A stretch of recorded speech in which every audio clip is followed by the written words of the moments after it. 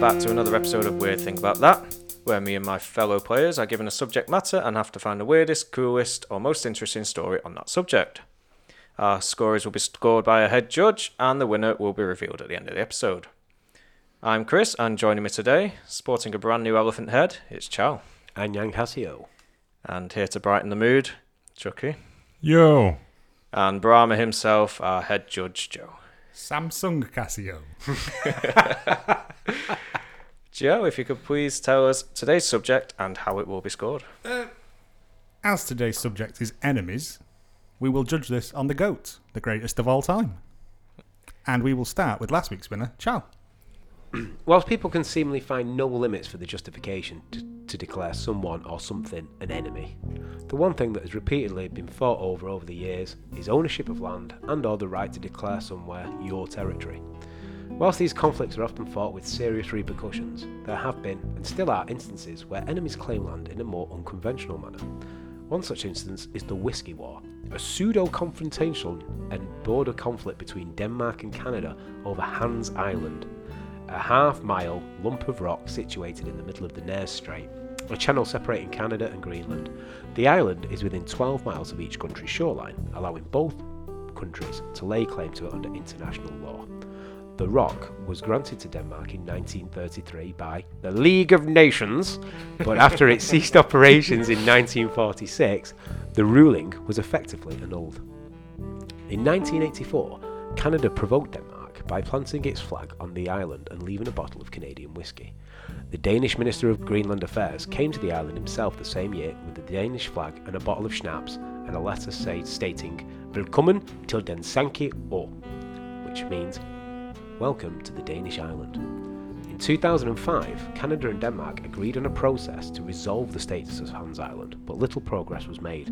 In 2008, an international group of scientists from Canada, Australia, Denmark and the UK installed a weather station on Hans Island, and in 2018 a task force was established to help resolve the issue.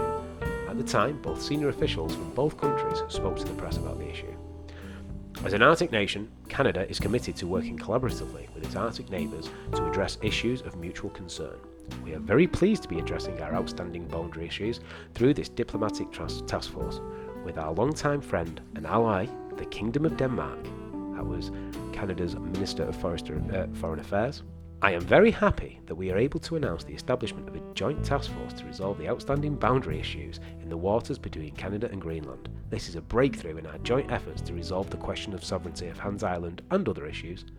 The joint task force is a product of the strong cooperation between our friendly nations and very much in the spirit of the Ilulissat Declaration. That was Denmark's Minister for Foreign Affairs. As of yet, there has been no agreement reached. Who knows how many more bottles of Crown Royal and schnapps will be sacrificed in this island dispute. Gentlemen, your rebuttals. I just want to know what one of them would do if a third party came along and just dumped a bottle of rum on there. It's mine. Yeah.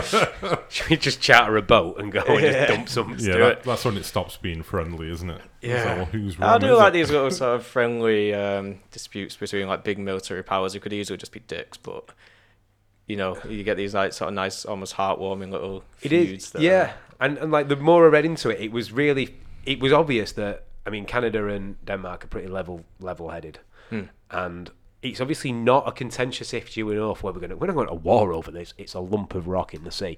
But neither of them want to concede or lose it because it'll be seen as weak on the international stage. So it's a kind of, lump of rock, we'll leave a Canada. But I do feel that there are semi-serious undertones over it, and they would be actually, you know, if the UN turned around and went, it's Denmark's, Canada would be pissed, and vice versa. Yeah. You reckon, though? It just That's seems like no a sort strategic of value. Yeah, it just seems like a fun way to give somebody a gift, doesn't it? How big is it? Do we know? It sounds like the half a mile. Half a mile. mile. No, fuck all then. Yeah. Well, it's in the Nares Strait, which if the Suez Canal is blocked and it's the right time of year, it can be a shipping route. I don't know if there's any strategic or economic. There's a weather station. Put a toll booth on it.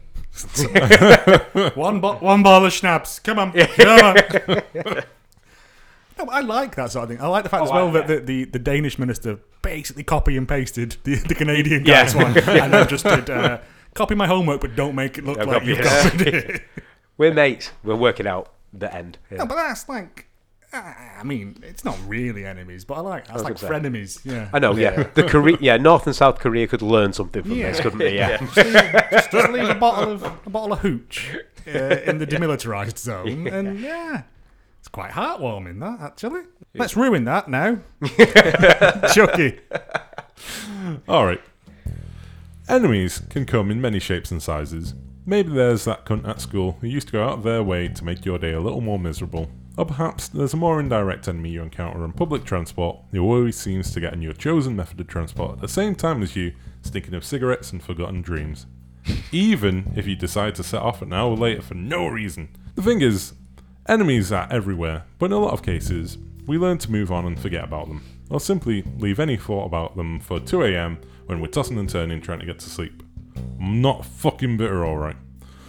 Anyway, most enemies are victims of circumstance, and one of those circumstances could be sharing a residence. Say, maybe something like a prison? On New Year's Eve 2019, in Cieneguillas jail, 2 rival Mexican drug cartels decided to have a quote-unquote friendly game of football. These guys were the most powerful of criminal gangs operating in Mexico. This friendly match was going fine between the rivals. That was until a slight misunderstanding took place after a dirty tackle inside the penalty area. What ensued was nothing less than complete and utter fucking chaos.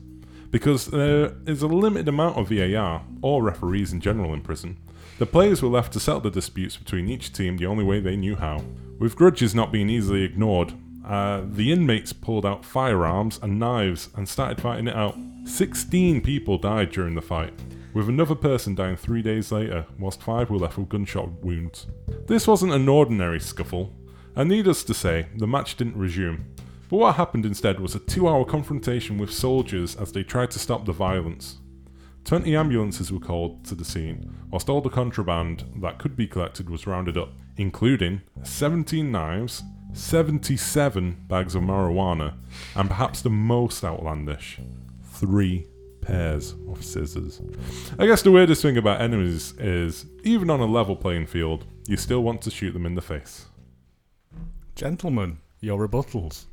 I like how even England and Germany could put the differences aside for one football game, but these guys just couldn't manage it. You know, the World War One Christmas Day story where they all went out and played football. They could do it amicably, but not these guys. They hated each other even more. Like I kind of imagine it starting off nice and like friendly, like, oh, you know, there's Pedro, here we go, you know. If you're taking a pair of scissors to a football game, though, chances are you don't taking fucking guns to a football game. Like, they're in prison. How have they got I know. I was like, wait, what? Gunshot wounds. Wait a minute, is this Thingy's prison with the cocaine hippos? El Catedral. No, I don't think so, no. Yeah, just like fucking nuts. So 16 people died. I was going to say, and there's only 11 people on each side. I was going to say, did they shoot substitutes? Well, so there's 1,000 people in this jail, right? I'm subbing you on. No, I'm all right. I'm all right. I'm all right. That holds up the big number. He's like, oh, substitution, not execution. Sorry, my bad. Easy to mix them up. No, I think so. There's like 1,000 people in the jail, and so I guess a lot of people are watching. You know, who doesn't like a game of football, right? But yeah, I like to imagine it was like a comical sort of, no, that was dirty, no, it was fine, no, until like guns came out. But yeah, I was reading this in fucking disbelief. Like, 16 people died on the day, and then a couple of days later, somebody died in prison. Oh, no, in hospital. Well, I guess 16 people died in prison. Yeah. Some Squid Game nonsense, Irvin. Yeah, well, fuck. I think whilst it was being reported as well, I think I should remember the team name, but one of the captains of I think Barcelona at the time was tied to the Mexican drug cartels, and as a result had all his assets frozen. Well, all his sponsorships, like any American sponsorships, couldn't be associated with him. Wow. When he played in a competition, he couldn't be named man of the match because Budweiser, an American company, were like paying out the money. Did they just redact it and like blur his face out when they were giving it him? Oh, wow. Mate, that's I'd watch football if it was like a lot more like speedball. Oh, yeah. I'll watch the World Cup and the Euros, but that's about as far as my sort of viewing goes, just because it seems a bit more... If you kill 17 people each game, though... I think we should be watching prison football instead, because that seems to be... Speaking of that, did you see the last World Cup, the Colombian side? All the coaches and managers were sat behind glass, and as the game went on, the glass just became more and more murky with white dust. And yeah, by the end, they were all just clearly off their fucking heads. Lovely stuff.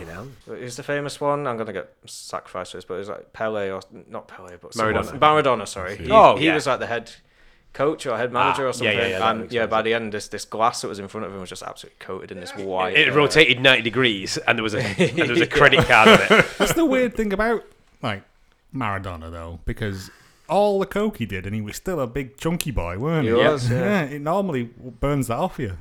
He's not really tall. No, but He's a fucking cheat anyway, and he's dead now, so. And that's the end of that chapter. Chris. From the biblical Cain and Abel to Professor X and Magneto, some of the fiercest enemies once started out as close friends or even siblings. In this story, I'm focusing on two brothers who were partners in the Dassler Brothers Shoe Company, which they operated out of their mother's laundry room. Older brother Rudolf Dassler, who was an extroverted salesman, and Adolf, or Adi Dassler, who was the design and craftsman of the shoes. 20 points for anyone who can guess which shoe company Adi Dassler went on to found. Reebok. Yeah. Under Armour. British Knights. Skechers. Spray. You're all... Matchstick. High tech. Although the brothers joined the Nazi Party when Hitler seized power in 1933, it didn't stop them getting legendary African-American track star Jesse Owens to wear their shoes as he competed and won 4 gold medals in the 1936 Olympics. Owens' victory gave the shoes huge exposure and prestige and rocketed sales of the brand. Unfortunately, the newfound success of the business put a lot of strain on the brothers' relationship. Several incidents happened to heighten the brothers' conflict, but the standout ones for me were during World War II. During a nearby air raid, as Adi and his wife climbed into the bomb shelter, he said, "The dirty bastards are back again," referring to the Allied forces in the sky. But Rudy was convinced he was talking about him and his family who were already in the shelter, causing a huge argument. Also, when Rudy got called up for service in the army, he was convinced that Adi and his wife had schemed to get him sent to the front lines to get him sent out of the way of the shoe company. Rudy also suspected Adi of ratting him out when he got arrested by Allied forces on suspicion of working for the Gestapo. In 1948, dividing the company in half, they founded their own rival shoe companies. Adi Dassler, of course, founded Adidas, and Rudy went on to found Puma.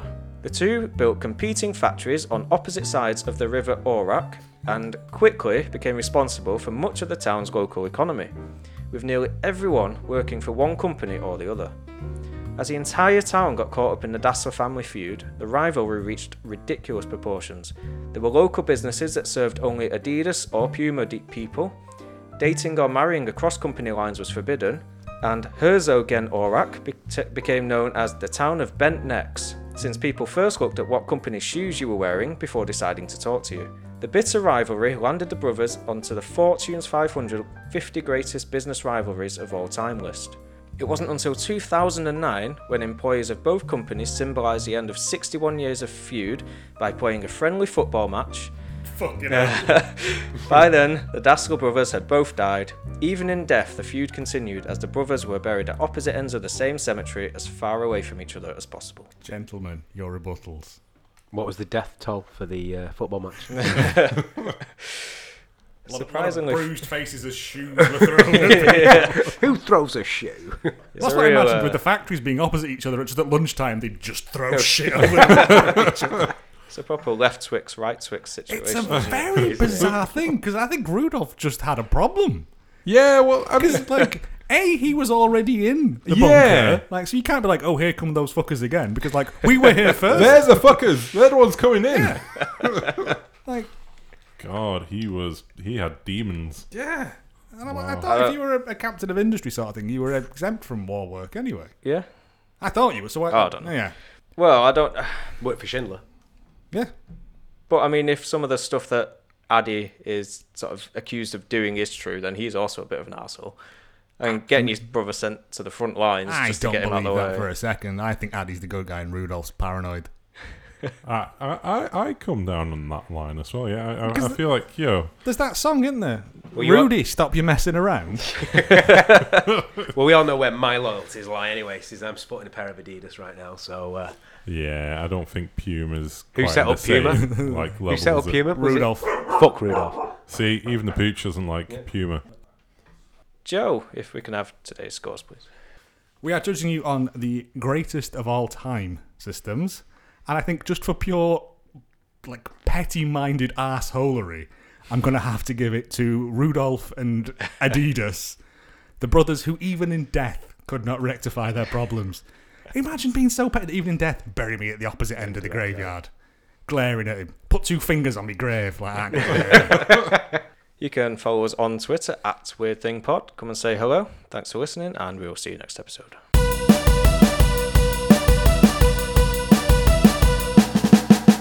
Weird thing about that.